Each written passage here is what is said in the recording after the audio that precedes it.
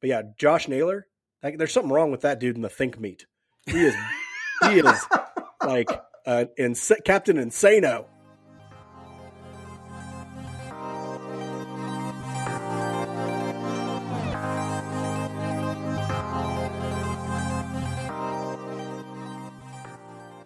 Welcome back to Royals Weekly. I am your host, Marcus Mead, and joining me as always, a man who was once forcibly removed from the Scott Baio lookalike contest for being that guy, my brother Mike. I'm talking Joni Loves Chachi, or not Joni Loves Chachi. No, none of that stuff. This isn't Happy Days Scott Baio. This is Charles in Charge Scott Baio. Okay, I'm more of a. I thought you were going to go Storm and Capitals Scott Baio, but okay, whatever. Yeah, we'll see what's going on. Why I got to be Scott Baio? Okay, I don't know. I had to think of somebody. Cool. And I'm How about Mark Paul Gosselaar? I'll be Mark Paul Gosselaar all day. Okay, I'll be a Mark Paul Gosselaar lookalike. Who doesn't want to look like Zach Morris? That's pretty impressive. Anything like him, but other than that. We're going to start this week with a big announcement. Are you ready for this, Mike? I'm ready. Royals Weekly is pivoting to video. That's right. You will now be able to consume even more Royals Weekly content on our newly created YouTube channel and Instagram account. You can watch video versions of this podcast, and we're going to try producing at least one additional video a week. Maybe more than that once things get going. We'll see how things work out. This week's video is about the expectations set for Vinny Pasquantino, or what we can expect from him as a hitter and player. So please, please, please go to YouTube, go to Instagram, subscribe and follow.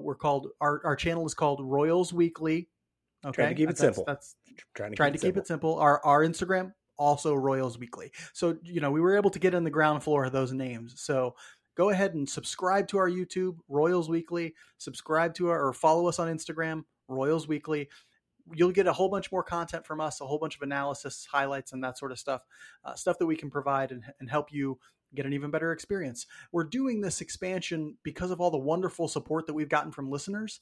The more and more you tell us that you like stuff, the more you subscribe, the more you like and follow, the more we want to create content for you. So make sure you're liking all of our channels, all of our streams, and we'll do as much as we can to produce as much content for you to consume. Yeah, I'm excited to start the video editing. I'm also thinking the world just needs to see more of this. Yeah. If you can't tell, I have COVID right now. So I sound great, sound great, look great, feel great, this is play great, baby. Really well. Play great, so the world needs to see more of me and how wonderful I look after my first shower in 3 days. So I'll never forget the first person who ever told me you look great, you play great. He spent like an hour before football games just taping up various parts of his uniform and body to be really symmetrical and pretty. And it was very and he was like a very good football player. So exactly maybe you're talking had the about. right answer. I know you do. I know you do. I know you do. Let's get to the baseball.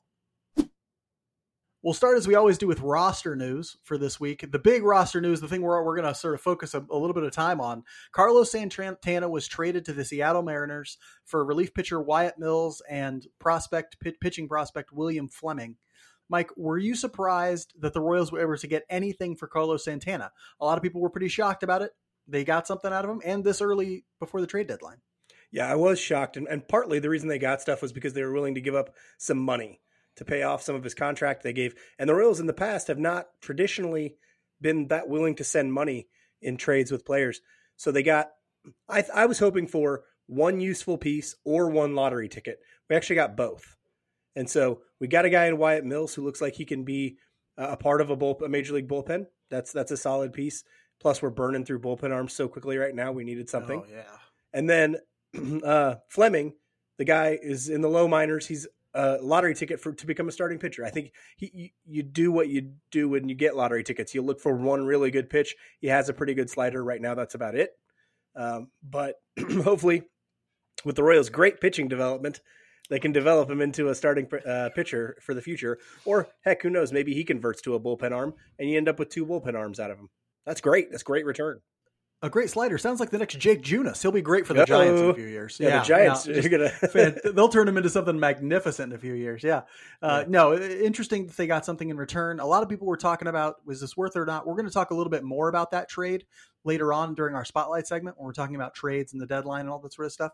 But yes, the Royals did trade Carlos Santana. He was hot enough that they were able to get something for him, and they got a couple returns. I think people are forgetting that they're paying like 80% of the remaining salary. So really, in my mind, they gave $4.5 million to Seattle for Wyatt Mills and William Fleming. That's how I'm viewing this trade.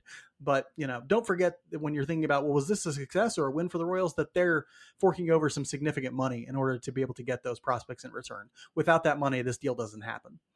That deal, though, I think the most important ramification from that deal is it makes room for Vinny Pasquantino. The day that they announced the trade for Carlos Santana, they called up Vinny Pasquantino. They had to DFA Ronald Bolaños in order to make room on the 40-man roster for him, because Wyatt Mills was on the 40-man when he came back in trade. So they needed to open up a 40-man spot. They DFA'd Bolaños to do it. I think Bolaños will eventually end up in AAA Omaha. I don't think anybody's going to claim him. That's just a guess. I have no idea. But yes, Vinny Pasquantino was called up. Mike and I were there for his debut. Mike, what do you think about the call-up of Vinny Pasquantino? I think we all know it's long overdue, but we're seeing already. He's only got 2 hits, but I think he's walked like 5 or 6 times already. The guy is getting on base like crazy. And that is exactly what we expected. He looks pretty comfortable in the batter's box already, which is great to see. I was a little disappointed that Bolaños got DFA'd. I understand they had to make room on the 40-man, but I like him. I like him as a possible multi-inning guy later on if he ever figures out the command thing. So hopefully he does end up back in Omaha, or at least that's what I'm hoping. We saw him have some really good outings last year, and so that's my hope, is that he catches back on and can contribute in the future. Yeah, Pasquantino, it was great to be out there at his debut. The place was electric. There were a lot of people there. The weather was perfect. Oh, they ended up losing that game, but it was still a great experience. You and I got really nice tickets. We still stayed for the whole thing. Stayed for the whole thing. Oh my God. The heck? It was a great night to be out at the ballpark. And so, yeah, watching Pasquantino at the plate has been a real treat. And for those of you who haven't seen him in the minors, Mike and I have seen quite a few of his at-bats in minor league baseball, but to watch him hit is like a thing of beauty. To watch him control the strike zone the way that he does is a thing of beauty. And like you said, he's walked five times, been hit by a pitch, and he has 2 hits already. That means he's been on base, I think, 8 times in 19 plate appearances. Incredible stretch to start. I know it doesn't look great if you look at his batting average, but that's who he is. The hits will come, but he's an on-base machine, and that's what he really needs to be. First hit was a home run. That was really cool to see. He smacked one out during the second game. I want to say the second game of this Detroit series, which was awesome. It was like a real wall scraping, barely made it out, line drive. Got thrown out at second. He got thrown out at second on a home run. It was a very odd thing, but man, did he spank that baseball. I think it was 112 going out. And so he's that I'm really excited to see. And you can see up and down the lineup, it's changing the way that the lineup plays, to have a guy in the middle who's going to take that high quality of at bats. So wonderful to see from him. Great to have him up finally. Next, Nate Prado. Here he comes, hopefully before too long. Nick Prado. What'd I say, Nate? Sorry, He's too cool to be a Nate. Well, hey, Nate. Way too cool Nate Eaton is another guy who's pounding at AAA right now, and we'll see if he ends up getting a debut before too long, too. I think I just conflated their names for some reason. Also back with the team this week, Joel Payamps made his return. Did not fare great in the second Detroit game, where he gave up 2 home runs in the 9th to lose it for the Royals. But it was good to see him back. Daniel Megden was sent down as a result. I thought Megden pitched pretty well for them. He did pitch really well for them in his limited exposure, so I'm sure he'll get another chance at some point. And then Matt Peacock, one of the Peacocks, the brothers Peacock, I don't think they're actually brothers, was DFA'd. They're not related in any way. They're not, but they're okay. I'm calling them the brothers Peacock anyway. He was DFA'd this week. Again, I think he'll end up back in Omaha unless some team decides to take a chance on him. But I think most likely he's back in with the Storm Chasers. All this sort of exciting roster news led to a 3-3 week for the Royals, another 500 week, the third 500 week in a row. That brings their overall record to 29-48. That is 19 games under 500. Is this kind of what we thought they would be before the season? Everybody kind of had a record prediction somewhat close to 500 for the Royals. Mine was 79-83. Are they playing? Are they now to the point that we kind of expected them to be when the season started? I think record-wise, overall record, no. But we kind of expected them to play around 500 baseball. I just don't know this is how we expected them to do it. I don't know that we thought that the bullpen would be this bad. I don't know that we thought the starting rotation would struggle this much. I don't know that we thought that they would take as many walks as they've taken this year, especially lately. They've looked really good with taking walks. So I don't know if we got there the way that we thought we would, but we're at a place where we're playing 500 baseball. We're, for the most part, beating the teams that we should in in like the A's and the Tigers and some of the bad teams, and we don't beat the good teams. That's kind of how it goes. Yeah, it's sometimes in the past the Royals have looked like, oh, they're going to take 2 of 3 from a good team and then get swept by a bad team. They're not doing that this year. This year they're getting beat by the teams that should beat them, and they're losing to the team, or they're winning against the teams who they should beat. Now maybe they should take more from the teams they should beat. I really thought they should have swept this Detroit series to end this week. They had the lead going into the 9th, and then they gave up 2 home runs, and that was that. But it is interesting. It still feels like there are a lot of missed opportunities for this team. The talent is there offensively. You can see the talent coming through. You can see the offense turning a corner with the addition of Pasquantino, with the growth of Bobby Witt Jr., although he's been struggling lately. The fact that they're platooning a little bit more. They're platooning a little bit more. That's something that needs to be talked about, because they platooned a ton today against Rivera the lefty and had a Tariq good Skubal. day. And Emmanuel Rivera had a good day. And, Olivares had a really good day. And, it looks smarter offensively up and down the lineup, and they're taking more walks and having better approaches, and that's really paying dividends. But you still see the missed opportunities, especially with things like the bullpen giving up leads, or Bubic goes out and he's kind of okay, makes it through 5, but he still doesn't look great. And base running. Oh my Lord. We talked about it on last week's episode, but I've never seen a team get thrown out on the bases as much as the Royals did in this series / throughout this season. It is incredible. It is an incredible thing to see a professional baseball team be thrown out on the bases as frequently as they are.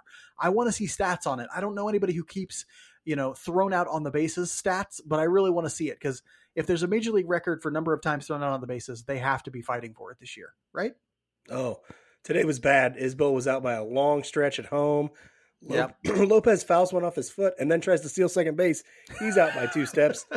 He's out by a mile. That wasn't even close. What are we doing, guys? Yeah. Lots of Whit Merrifield gets picked off at first. Yeah. That was so hard to see. He starts with that old Danny Duffy just step off throw and gets him. Yeah. Yeah. That was rough. Nicky may have gotten hosed at second, but he did have a really good game today, despite the fact that he was facing a lefty. So we threw him out there for strong performances this week. Mike, tell us how Nicky Lopez did this week, bouncing back and shoving it right in our face when we say he deserves to be a bench player. Yeah, he was 7 for 17. 1 double, 1 walk, no strikeouts. It looked, especially today, like they were doing what pitchers are doing against Nicky Lopez, trying to throw him high fastballs so that he just pops it up because he can't hit one out. He was able to get on top of those fastballs today, hit 2 of them. 2 of the pitches I know he got hits on today. He was 4 for 4 today. 2 of them went to left field, and they were high fastballs. And so if he can continue to do that, take some of those the other way and stay on top of them so that he's not popping them up, he's got a chance to be a guy that will always make you ask the question, should he be a bench player? Yeah, there were I started a little dialogue about it on Twitter, and somebody seemed to take the notion that he was pushing back against being a bench player as me saying, oh, he shouldn't be a bench player. And no, I still think he should be a bench player. But a highly effective bench player who can hit a little bit, who can hit 270, walk enough, play good defense, that's a really valuable thing. And we shouldn't scoff at it or anything. If you can make a career out of doing that, you're doing great. And so, yeah, nice to see him have a really good day today, going 4 for 4. Hopefully he keeps hitting the ball well. He keeps finding ways to get on top of those fastballs or lay off of them and hit the ball the other way. Because honestly, he's been pulling it too much all season, and it was nice to see him intentionally take the ball to left field, which is his opposite field. I'm going to talk a little bit about Hunter Dozier today, another guy who I believe should be a bench player long term, but at least he went out and had a great week hitting this week.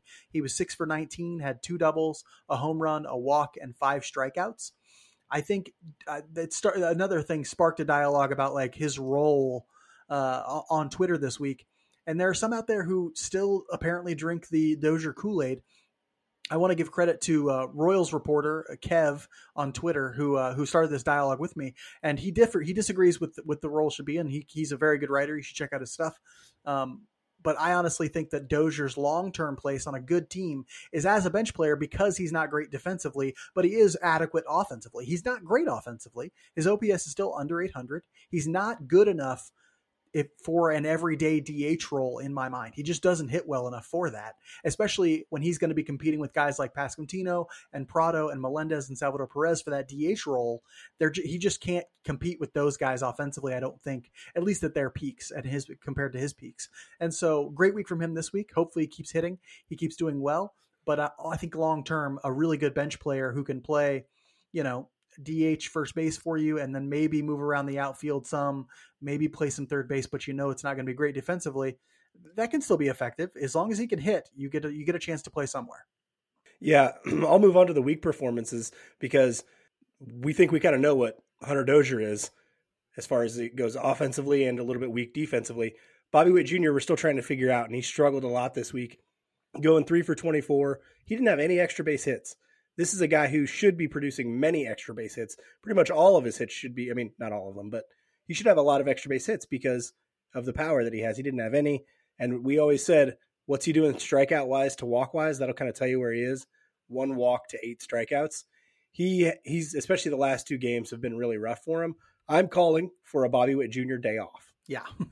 He needs to take a day off because he's pressing a little bit. And this is kind of the weird thing. We said that as he takes a little bit, as his eye gets better and he starts taking more walks, they'll start throwing him more strikes. Well, they've started throwing him more strikes, but he's fouling off a lot of the pitches that he needs to be putting into play. Willie Peralta gave him a hanging breaking ball that was right in the middle today, and he swung at it, but he fouled it off. These are pitches he has to start doing damage on, and so hopefully as he gets a little more comfortable, he will, but he needs a day off. And he needs to refocus and kind of get back to where he is. And remember, will be his first time in a long season like this in the major leagues. So he's going to need days off. We're not playing him every single day like Whit Merrifield. Get that out of your mind, Royals. He needs a day. Yeah, he needs a day. People forget that the major league season is actually longer than even the AAA season. It's longer than the minor league season. He's 21 years old, 22. I think he's still 21, right?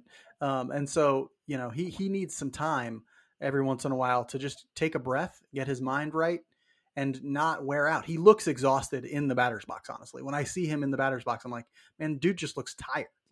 And so give him a day off. I'd even be okay if they were like, let's give him 2 days off. Let's rest him before an off day, or let's just say, hey, for 2 days, you're just going to chill. Take your time. If you want to figure something out with your swing, do it. But yeah, had a little bit of a rough series defensively as well. They bleed over. They bleed over into each other. Another guy who's suffering sort of on both is my weak performer of the week. Another young hitter that we're really excited about, MJ Melendez, is another guy who got a day off today because he needed it. Right? He's not looked great defensively, which he hasn't since he came up. But it looks like he's pressing a lot. It looks like maybe that defense is bleeding into his offense a little bit. He was 2 for 19 this week with 1 double. 0 walks and 6 strikeouts. 0 walks is not a typical week for MJ Melendez. He is a patient hitter at the plate. He should be walking. And yet right now he just looks really frustrated, like he's really pressing. They're trying some stuff against him with inside fastballs and so forth that he's having trouble adjusting to. He needs a day. Hopefully today allowed him to get his mind right, to sort of refocus, get recharged, and come out in this Houston series and feel like he can really do some damage. Because when he's right, having a guy like him and Pasquantino in the middle of the lineup will really pay dividends with the good approach that they have, with the good at-bats that they take.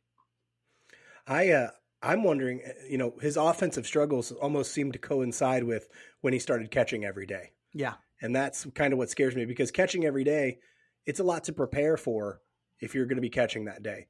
You have to go into the pitchers meetings. You've got to do all these different things, game plan. Then you're catching before the game starts in the bullpen. Like, I kind of wonder if there isn't something to the fact that he's now catching a lot and his offensive numbers have dipped a lot. I know he's caught in the minors a ton and done both in games and been fine, but this is Major League Baseball. It's a little bit different, and that kind of worries me a little bit if he's going to be the long-term answer at catcher. It would not surprise me if at some point the Royals go, you're our backup catcher, and you're our guy we go to twice a week, and even when it's Cam Gallagher in there, it wouldn't surprise me if they do that. I think you're especially going to see Singer and Gallagher more and more and more as we continue to go. But yeah, I think he maybe needs to take that role. Maybe his role is more of I catch 2 days a week, I DH and play first the other times, or outfield. Right. And the interesting thing is, it was announced this week that MLB will transition, or Rob Manfred in a press conference said that he thinks the automated strike zone will be put in place by 2024. Now, what's interesting about Melendez is, yay, finally. What's interesting about Melendez is he gets hurt in the defensive metrics in large part because he's a bad framer of the baseball. I wonder if you don't have him be the backup catcher for 2 years, let Sal continue to catch, have him work on catching in the offseason and things like that. And then in 2 years, when the framing won't be so much of an issue, he can become your everyday catcher if need be, right? Yeah. If his receiving's gotten better, if his blocking of balls has gotten better and all that sort of stuff, maybe then he becomes your everyday catcher at some point. But for now, he's fine in right field. He can DH. He can catch every once in a while. If he needs to, he could probably play third at some point. As long as his bat's in the lineup, I'm not too worried about. I'd almost rather him have an easier load defensively than a really hard, complicated load like catching is. But either way, I'm starting to get real excited, right? This team to me is starting to become more interesting. The call up of Vinny Pasquantino has really flipped a switch in me, and I'm like, oh, now I'm kind of even more interested. I feel myself being excited to watch the games every day because I know in the middle of their lineup, they're going to have exciting young hitters. It's Bobby Witt Jr. hitting third and Pasquantino hitting fourth a lot of the times. We saw today it was Bobby Witt Jr., Edward Olivares, and then Pasquantino. And it's like, yes, this is what I've been wanting to see. Get the exciting young hitters in there.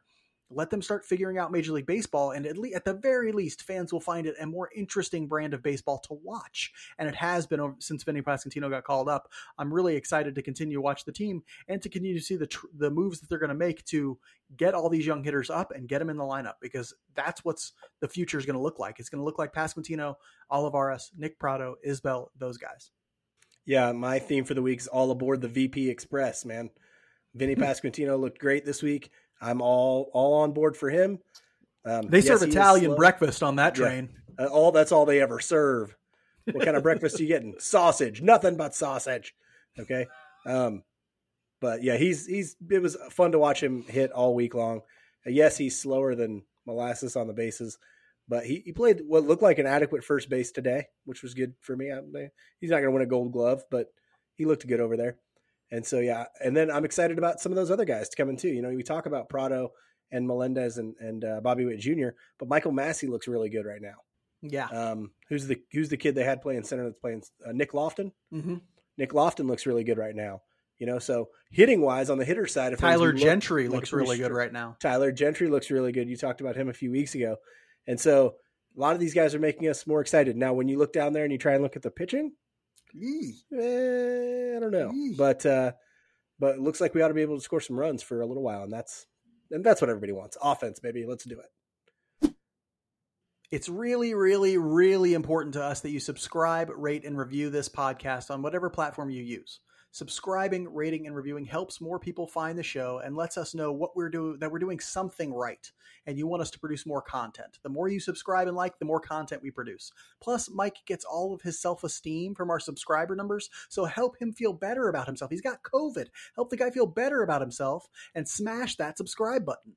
On YouTube, whatever platform you use, YouTube, Podbean, Apple Podcasts, Spotify. Subscribe, and rate us very highly. Give us the thumbs up. It's the thumbs up we crave. Smash that subscribe button. It's free. It takes about half a second, but it does us a world of good. So please take the time to do that. And make sure to follow us on Twitter, Facebook, and our new Instagram. We post a ton of additional analysis on there every day. I'm on Twitter all the time. It's ruining all of my personal relationships, but I'm doing it for you guys. So and we interact with whoever's willing to talk to us on there. So you want to talk to us? Shoot us a question. Shoot us a statement. Tell us we're stupid. It doesn't matter. We'll still interact with you. So come connect with us on social media. Follow us, subscribe, and like. It'll be the best thing you've ever done. The Royals really kicked off trade season. I think trade season officially started when they traded Carlos Santana to the Seattle Mariners and brought up Vinny Pasquantino. So for the next month, trade news and draft news will really drive the Royals conversation as the team looks to set itself up for drastic improvement next year and the seasons to follow. We're going to focus on this week's Spotlight segment on the trade market and potential trade opportunities for the Royals with an eye toward understanding how the team may look heading into next season. We may also touch a little bit on draft stuff in this conversation. That's just because the draft's coming up and it's on my mind, and I'm working on the draft guide for Kansas City Sports Network and all that stuff. But let's start with the trade talk, and we'll start with the Santana trade just to break it down a little bit more. There was a lot of discussion about it and whether or not the Royals were justified in hanging on to Santana for so long. Mike, how do you feel about the trade now that we're on the other side of it? Was it justified? Was it not justified? Give us your thoughts. I think it was really justified, and this is odd because I think the Royals actually pulled the trigger at about the right time. If you wait any longer, who knows what Santana does? Who knows what Seattle's chances are. Like maybe they go on a long losing streak and not really looking for players. But I think that they really did a good job in that Santana trade. And I think them showing the willingness to pay for some of his salary is something that you can use moving forward and say, okay, if it's going to mean the difference between getting a nothing or getting something that might be a usable piece in return, yeah, go ahead and spend that money now because you're going to be spending it in the off season to find a usable piece anyway, to fill holes in the bullpen or whatever, or to get depth for a bench player, whatever you need. So I think it's encouraging to see that from them. So overall, I liked the trade, and the best to Carlos Santana and his future as a Seattle Mariner and guitar player. Yeah, that'll be nice to see when he's inducted in the Rock and Roll Hall of Fame. That'll be great. Good moment for him. I think he's already in there, honestly. Yeah, probably. He should be if he's not. He should be. I'm sort of a mixed mind on this one. I think yes, it's great that they got something for him. There is objectively good that they got something for him. I still think we're underselling the opportunity cost of like hanging on to him and not bringing up Pasquantino. I think we're underselling the degree to which something was lost there, the degree to which the fan base was angered. Some fans tuned out. Pasquantino lacked that development that was going to happen in that time. I know it's like saying like, well, they got something for him. They did, but we're also underselling the fact that they had to pay money to get that, right? So let me ask you this. If they had paid, let's say $6.5 million, not of his contract, let's just say they had given Seattle $6.5 million. Could they have gotten those two prospects just for the money? Like, I don't think so. We don't know. Right. But like, we're underselling the degree to which we essentially just gave them $4.5 million for Wyatt Mills and this guy. And then they got Santana as well. But I think we're underselling the degree to which that money played a huge part in getting them. I think it's great that they got something for him, but ultimately I'm not going back on the notion that like, I'm not saying like, oh, everybody who wanted him, DFA'd was wrong. It's great that he turned it around, and they're not going to just lose that money for nothing now. But at the same time, I'm like, I feel like we're not giving enough credit to the opportunity cost of what was lost playing him for that month. You essentially bagged the 2022 season because of performances like Carlos Santana's to start the year, right? Because of guys like him and the other guys were terrible. You bagged the 2022 season. You couldn't do something like DFA him and bring up Pasquantino because it looked like he was ready. And so to me, it's almost like a coin flip, but I am glad that they ended up getting guys in Wyatt Mills and this lottery ticket Fleming, because Mills, I think, has already pitched for the Royals and he looked okay, a sidewinding righty, but I'm not like as gung ho that this was the right decision as possible. And I don't want to reinforce the Royals' notion that waiting is always the best option. Don't reinforce the goodness of their conservatism because it's not good. Yeah. And so essentially what you're saying is, did we get something back that was worth Pasquantino staying in the minors for an extra 2 months? Okay? Yes. Would it have been better to just DFA Santana 2 months ago and bring Pasquantino up? I don't know if that you can't say whether that's, you can't. It's impossible to say. We won't know until like, we get the final numbers on Mills and, Fleming. If Fleming never makes it to the majors and Mills is only ever worth half a WAR for his whole career or something like that, we won't really know. Or for the Royals, we won't really know, until we see ultimately what these guys do. But, it just, the real thing is this: they could have held on to Santana longer. Okay. Yeah. That was realize that they could have held on to him for another month and then DFA'd him, he got nothing. I don't want to set the bar that low for them. Yeah, there were so many people low, like, though. They made the right decision. They knew all along. It's like, no, this is still not the best outcome. This is still the like 8th or 9th best outcome for this. They should have traded him halfway between last season. Like in the before the trade deadline last year is when they should have gotten rid of him. But the fact that they waited means they get this return instead. And it's like better than nothing. Scary thing. But our bar is so low. People were celebrating that it was better than nothing. That's how low our bar is. The scary thing is Whit Merrifield's in pretty much the same situation right now. Oh yeah, for sure. And we'll see if they do the exact same thing, because that's what they've done. They have been unwilling to trade guys who have more than a year still left on their deal. Mm-hmm. And it costs them every single time, because it's like, who's going to pay for half a year of something? Yeah. Good. They're not. Like, it just doesn't happen anymore. You used to be able to do it. You had a veteran slugger, you could sell him off for a half a year, or a starter who was aces, you could sell him off for a half year, get a big return. It doesn't happen anymore. No, prospects are valued too highly now. You can't do Yeah. that anymore. And so, they're losing value all the time because of it. They've already lost the value on Whit Merrifield. That's already gone. And so hopefully they end up getting something for him. But when they do, I don't want to hear from the fan base, yay, they did great. They won. Yay. No, they lost. They have already lost on Whit Merrifield. That is lost. Okay.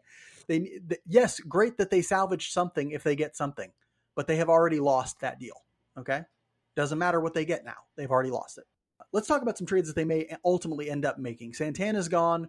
The obvious candidates now to be traded are Benintendi, Merrifield, and maybe Michael A. Taylor. Some people might talk about Brad Keller too. I don't know. I don't think they'll ever do that. And they're really weak in pitching right now, so they really can't afford to be giving up any starter who is even marginally effective for them. Benintendi has been linked to the Blue Jays. We've heard reports that they're interested in him. We've spoken in the past about what we'd like to get in return for some of those guys. So if you want to, go check out those episodes. Mike, I want to ask you, broadly speaking, what do you want to see the team look like by the end of this trade deadline? So by the end of the trade deadline, Merrifield should for sure be gone. Benintendi should for sure be gone. I'm of the feeling that Michael A. Taylor should be gone as well. I know he's played a lot better, but he's done after next year, right? Mm-hmm. And he's 31, 32. I just don't think I just don't think he's going to be on the next good Royals team. And if you can get something valuable for him, I think you get rid of him. But mostly the big thing for me is I want to see Kyle Isbell, Edward Olivares, Nick Pratto getting substantial at-bats by the end of this trade deadline. By the end of the trade deadline, they should all be in Major League Baseball, and they should be getting consistent at-bats. You know, if it's platooning Isbell and Olivares, I'm okay with that. But we need to start learning about some of these younger guys once we've gotten rid of those other guys. I don't want to see him hang on to Whit, because what they'll come out and go, oh, we got the opportunity to trade him at the end of the year. Hopefully he gets his value up. And like we just talked about, it's not going to happen because it's more valuable to have him for a longer period of time. Or they'll give you some sort of narrative that's like, we got all these young players. We need a real veteran presence in that clubhouse to lead them and teach them how to put their socks on and all that sort of stuff. It's really important stuff, like talent, leadership. That teach them how to be gritty, that sort of thing. Yeah, that's ridiculous, but we'll see. So I got to see those guys getting consistent at bats by the end of this. But one other thing, and this is not major league necessarily, it's what do we see in the minors? At the end of this trade deadline, and really the draft is important too, but it'll mostly be from the trade deadline, we need to see some of the organizational depth be filled a little bit. And I'm talking about center field and third base for the most part. We are really lacking in those areas. And so I'd like to see some of the prospects that we get back in some of those trades fill some of those spots, or starting pitching. I'd take that as well. Yeah, the starting pitching is actually the thing that is most concerning to me. I know that a lot of people are talking about third base. Some people are talking about center field. I'm very comfortable with Isbell in center field. If you look at his defensive metrics right now, he's actually ahead of Michael A. Taylor in outs above average. And he's in the 100th percentile in jumps in center field. And so I'm happy with Isbell in center field. I'm much more concerned about the pitching. I think third base can be solved eventually in some way. Massey, or they get somebody in a trade. Lofton can play third. Lofton maybe can play third. Somebody either in-house or via a trade to get a prospect in here could fill third base. Even Emmanuel Rivera could do the job. If we have a really good lineup around him, he could do the job. The thing that I'm concerned about is the pitching. That is the only thing that really concerns me at this point moving forward. I want the team to target some rotation pieces at this trade deadline to make sure that it's sort of like a solve the rotation issue with pitcher overkill. Bring in as many starting pitching prospects as you can find and get high value ones. I'm comfortable packaging, Michael A. Taylor and Scott Barlow. Think of the return you could get for Michael A. Taylor and Scott Barlow. That's your most valuable position player prospect or position player on the trade market, along with your most valuable bullpen piece. Package them and see if you can get a legit starting pitching prospect. Just do something to get some starting pitching prospects, because I want to sort of solve this problem with quantity, knowing that their pitching development is so bad. We're not going to be able to solve it with quality. We're not going to be able to you can't get high end pitching prospects at the trade deadline anyway. And so find a way to do it with multiple pitching prospects or something, because right now they have a problem in the rotation in the next few years. Solving that problem will make them a much more competitive team. And that's where I think they need to spend their time and money and draft capital and trade capital focusing on. honestly. Not necessarily draft capital, but definitely their trade capital needs to be focused on pitching to some degree. So the trade deadline is fast approaching. The draft is coming up in 2 weeks. It's a month of interesting stuff for the Royals in terms of team building. How important do you feel like the next month is for their future? The draft, I think, is the 17th. The trade deadline is in early August. How important is the next month to their future, to their front office and their performance, to shaping this team for the next 4 or 5 years as they try and open a competitive window? I think the draft is more important than the trade deadline in that sense. And for the same reasons that you and I just talked about. They have some serious depth at center field, third base, and starting pitching in the minors. And so that's what they have. You mean lack of depth? That's what I meant. They have a lack of depth? Yeah. Depth issues, I mean. Oh, okay. And so, like,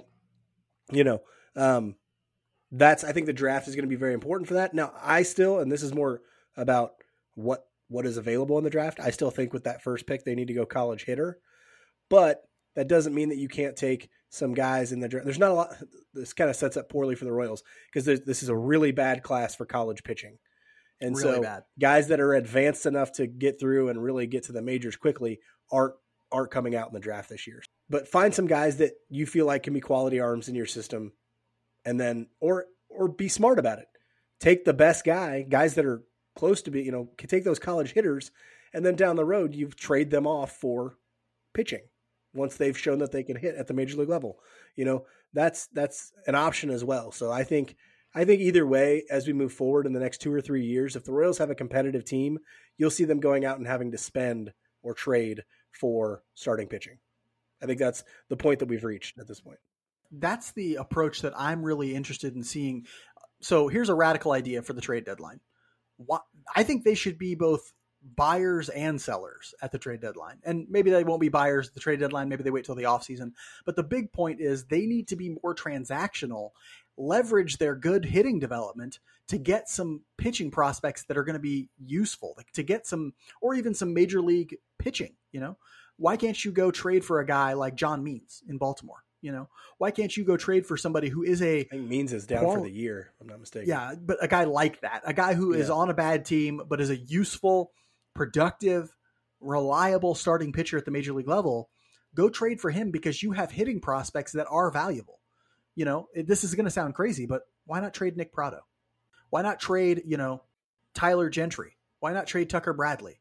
Why not trade, some of these guys at the lower levels who look like they're going to be good hitters for you? You have the opportunity to trade them and get some pitching prospects in here. They're going to draft a guy, probably a college hitter, hopefully a college hitter at 9. And maybe in a year they trade him for somebody more valuable or for somebody major league ready pitching. I think their pitching problems probably get solved either signing guys in free agency or trading for guys who are already pitchers, because we know it's not going to get solved from them developing guys, or we're pretty confident. They've been very bad at that. Let's be honest, when they were really good in 14 and 15, it was on the back of pitchers that they got from other places. Yes, either signed in free agency or traded for. It was not on the back of guys they developed. No. If you think we got Shields in a trade with Tampa, we got Volquez in free agency, we got Cueto in a trade. Like the only guy that really contributed. We got Chris Young, we got Jeremy Guthrie. We signed both of them. The only guy that really contributed, there are 2 guys, maybe Danny Duffy and Yordano Ventura.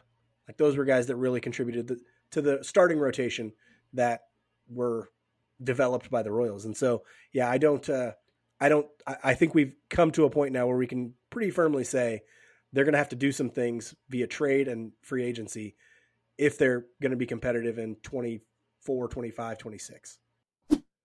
The Royals start this week in Houston for a 4-game set, I promise. For those of you, I apologize for lying to you last week and saying that the Royals were playing Houston. I huff a lot of paint. You dumb idiot. And so, I need to stop. But I promise this week they're starting the series in Houston to start the week before coming back home for a 3-game series against the Cleveland Guardians. Mike, tell us about this Houston team for the second time in 2 weeks. Well, this Houston team is pretty good still. We talked about how good they were last week. They're 51-27, and they lead the AL West by 13.5 games. That's really good. And unlike us, they have developed a lot of their own guys. Maybe not all of their pitching, but their position guys are. They find a way to get guys from wherever and turn them into good pitchers. Look at Jake Odorizzi, who you're going to talk about here in a second. Yeah, John Heasley versus Jake Odorizzi, the 32-year-old right-hander, originally drafted by us. He was part of that James Shields trade. And 3.13 ERA, 1.17 whip. He's had a good career already. Real steady guy. Not one great pitch on Jake Odorizzi, but he's got 4 solid pitches. Throws 58% fastballs, but he throws low to mid-90s on his fastball. The second game, we should see Greinke versus Luis Garcia, who's had a really good year, a 25-year-old righty with a 3.54 ERA. He's a mid-90s fastball guy with a cutter, changeup, and a slider. They're hitting his fastball pretty well at 287, so hopefully the Royals are able to. I don't know that the Royals are what I would call a great fastball hitting team, but we'll see if they can handle Luis Garcia. Then we got Brad Keller. This is a 4-gamer, so we'll have Brad Keller versus Christian Javier, 25-year-old right-hander. He's having a phenomenal year. Yeah. 2.58 ERA. He's got a whip under 1. So he's that's walks and plus hits per innings pitch. He's letting less than one guy really on base per inning, which is really good. He's got a fastball in the mid-90s, slider, curveball, changeup. Throws his fastball a lot, and opponents don't hit it very much. He's got a 151 batting average against on his fastball. And that last game will pit 2 guys against each other that are real different. You got Chris Bubic is going to go up against future Hall of Famer Justin Verlander, 39-year-old righty out of Old Dominion. I did not realize he went to Old Dominion. Vinny Pasquantino's an Old Dominion guy, right? I hope Vinny hits a home run off him. Me too. I hope Vinny starts singing the Old Dominion fight song, running around the bases. I don't know what their mascot is, but I don't needs either. to do the mascot dance. I think they're like I don't know. Here, keep reading the Is thing. Old Dominion in Virginia? Yes, it is. It is. Okay, I couldn't remember. That's anyway. I'm go look up out. their mascot. I'm looking it up right now. So those are 2 very different pitchers, as you guys probably know. Justin Verlander's generational talent. He's got a 2.03 ERA. He also has a whip under 1. Still throwing in the mid-90s with his fastball, slider, curveball, change. Doesn't throw his change very often. Opponents aren't hitting over 200 on any of his pitches. How this guy has been this good for this long is baffling. Came up with the Tigers, used to kick the living crap out of the Royals when he was in the AL Central all the time. He is such a great pitcher. Let's hope Bubic can get through some innings. That's all. We just want you to get through some innings. Luckily, he doesn't have to, Verlander won't be pitching against him. So right. He's just going to have to face guys like Jose Altuve and Yordan Alvarez and Alex Bregman and those guys. And that's all he's got to do. Yeah, that's all he's got to do. So, Pena might be hurt right now. He was hurt there for a second. I think he hit a walk-off today or yesterday. I can't remember. Okay, maybe he came back. He was on the 10 or 15 day IL there for a while. But yeah, he's it's going to be a real tough series in Houston. Old Dominion, by the way, is the Monarchs. The Monarchs. Interesting. So put that crown on Vinny Pasquantino. Put that crown on Vinny Pasquantino. You take Verlander yard and you shove it right in his face. You shove it right in his face. And then when the Old Timers game at Old Dominion happens, and it's just you and him, because I don't know anybody else who went to Old Dominion. As anybody else? Yeah, I'm sure some other guys went there. The alumni game, you got to store it. It's out. You can really, you got bragging rights. Right. After they face Houston, they're going to come home for start a homestand with the Cleveland Guardians, who are 40-36, which puts them second in the AL Central. 40-36 is good enough for second in this division. They're 2 games back of the Minnesota Twins. We don't have probables for this game. Offensively, the Guardians have been, I think, better than people expected a little bit.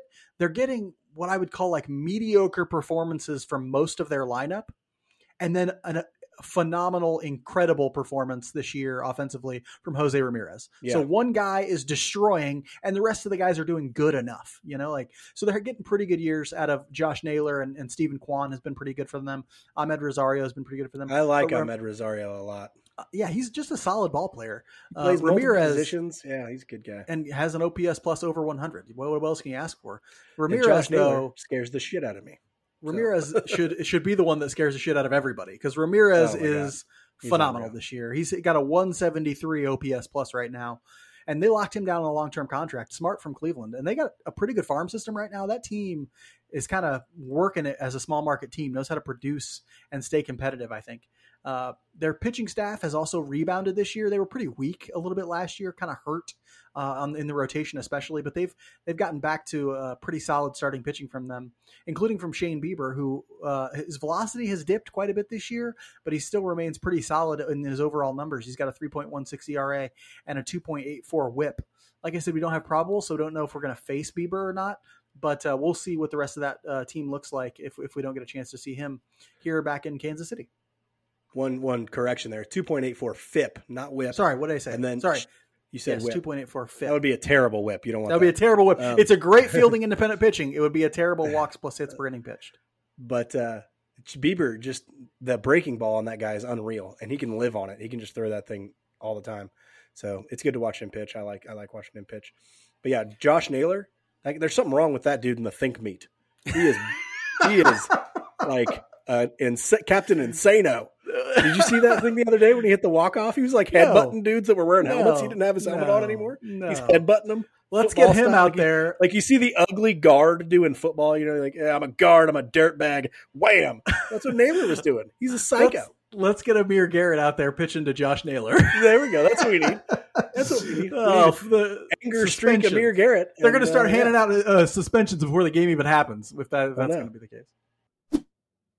We'll end this week's episode like we end every episode with our Just About Outside segment where we talk about something that's interesting to us outside the world of baseball. Mike, you have COVID. You're in the house. You probably got some things you can do. Tell us what's going on in Mike world besides COVID.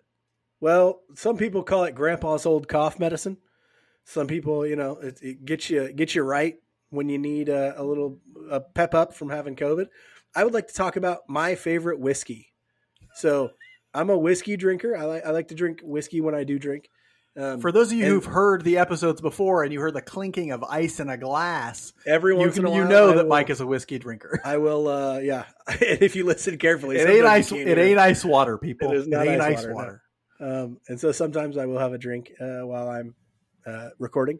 But a few years ago, this is probably 5 years ago now, a good friend of ours came up, and he's a whiskey guy as well. And so he told me about this Irish whiskey that he actually learned about from some famous wrestler because he's friends with a guy in the WWE. And so it's a long story, but he heard about it through that friend he has in the WWE. I guess one of the guys in WWE is Irish, and he was like, hey, you should drink this whiskey.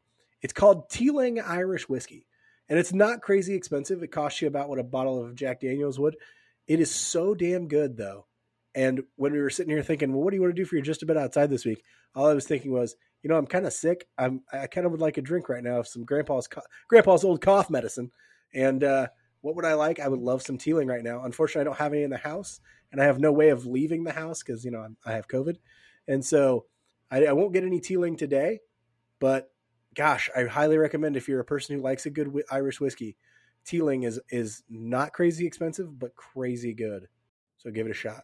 I really can't speak to the goodness of Teeling Irish whiskey or any whiskey. I don't drink. Mike does. That's kind of the biggest difference. I do the drinking for the both of us. Yeah, he does. He does the drinking for the both of us. I do the driving for the both of us when is necessary. But less cool, I guess. But I do love drinking culture, and I find it cool that there are these whiskeys people don't know, or there's I just find the whole thing very cool. I understand why people do it.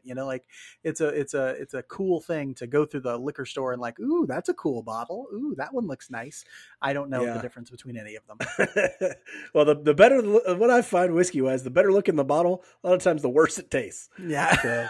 So, ooh, this one's really expensive. It's garbage. Yeah. It's and price doesn't always mean quality. Sometimes you'll find some that are expensive that are really, really good, but I'm not. Price means nothing to me. I drink Evan Williams regularly. It's not expensive at all. But yeah.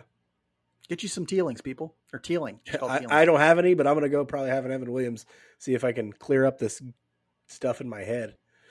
Well, I'm talking about something a little different, and that's a con artist or a con man. Actually, it's a book I'm reading. It's called The King of Confidence, and it is a wild story about this dude named James Strang. James Strang, if you don't know who he is, he led a cult in Michigan in the mid-19th century, so just before the Civil War started, about 10, 15 years before the Civil War started. He became like a Mormon at one point, just like a real shady, shifty dude who became a Mormon when they were living in Wisconsin, I think. Like Joseph Smith was living in Wisconsin or something like that. I'm trying to follow the whole story. Yes, that's what it was. Nauvoo, Illinois. Yep. And he met Joseph Smith. That's where James Smith died, by the way. Joseph Smith, yeah. When he died, Strang took the opportunity to start like a Splinter Cell, where he then made himself like a king, basically, right? And he sort of declared himself a prophet and like forged these like tablets that he found. And it's a very wild story about how I'm only halfway through it right now, but it's like enthralling. This book is. It's like reading about all these weird characters from the mid-19th century who, you know, people believed a bunch in. And the thing I find most interesting about it is the way that the book talks about how people were ready to believe in something unusual at this time, like paranormal things or you know, a prophet coming, or because times were so tumultuous back then, because there was this, you know, lingering notion of will there be a civil war, and there's all this, you know, turmoil in the country. Anytime things are like that, people in society are more ready to believe that it's the end times, or that, you know, follow people who are, you know, confident, honestly, who just seem like they have answers. People are more willing to follow them in times when there's turmoil and strife. And so it makes me think a lot about our times now. There's a ton of turmoil in the US right now and in the world, really, but it makes me not so surprised that there are people out there sort of peddling garbage and just these ridiculous narratives who are being followed by large amounts of people. And this is a guy in James Strang who we've never heard of. I'd never heard of him. And now I start reading this book, I realize he controlled like a quarter of the state of Michigan back in this time, right? Like, so was led by this dude who thought he was like, or really maybe didn't even think he was, but had convinced a bunch of people that he was a prophet and a sort of king, a god king on earth and all this sort of stuff. And it's just a very interesting story. I love stories about cults and things like that. It's very interesting to me. And so, yeah, if you ever get a chance, the book's called The King of Confidence. It's a real page turner, honestly, for like a nonfiction book. And I really enjoy it. If you're interested in learning things about things like that, give it a shot. Now that sounds like a book I would read. You recommend books to me all the time that are like, I would never read that. You recommend these fantasy books to me and stuff I don't ever read. This is actually one I would actually read. So you didn't ever tell me about this, but okay. Okay, it's an interesting book, and you know, it kind of reads like a fantasy book sometimes when you hear people talking about, like, you know, I found these magical tablets, or I did this. God spoke to me yesterday. You know, like it's a very sort of fantastical thing in places, but I really like it because I like understanding the psychology of people who can convince people of certain things that are very obviously not true, and then use that power to do bad things. That interests me in a great way. Maybe that should scare everybody. I don't know. I do have a platform here, so who knows, you know, but that's enough talking about the things that interest us outside of baseball. Hopefully the Royals can grab some wins this week. It's going to be a tough series against Houston, another tough one against Cleveland. Hope to see you back here. Make sure to follow us on Facebook, Twitter, our new Instagram. Subscribe to us on YouTube. We're building out more content. We're doing lots of fun things. And we'll see you here again next week and every week. But until then, be good to each other. And go Royals.